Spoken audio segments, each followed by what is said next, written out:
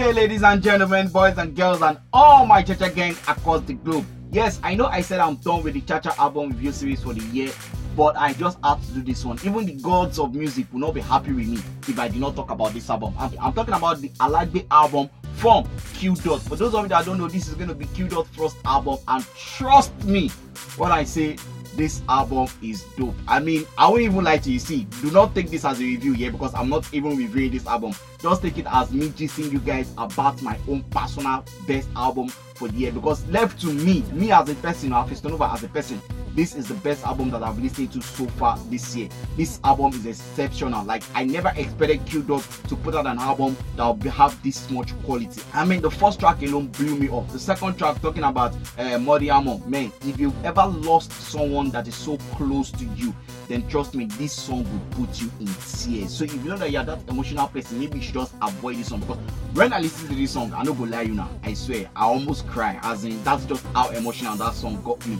And have you ever heard Patoranking singing in Yoruba? Well, on the track titled Mad Beat, Patoranking came in hard when he was singing in Yoruba, and this song just made perfect sense. Oh, should I even talk about the remix of Blessed that he did with Niola? That one was also exceptional. What about the reggae song he did titled Away? Yes, Q Dot did reggae. I mean, see, when I say this is how to make an album, this is especially how to make an album. You put a lot of thought, you put a lot of work, and you put a lot of, effort into the album. And trust me when I say Q Dot did everything right on this album. Production was right, lyrics was right, flow was right, even the mood and the attitude of the album was just right. Like I already said, this is not me rating the album, this is just me ranting and telling you about the best album that I've had so far this year, because I'm so excited.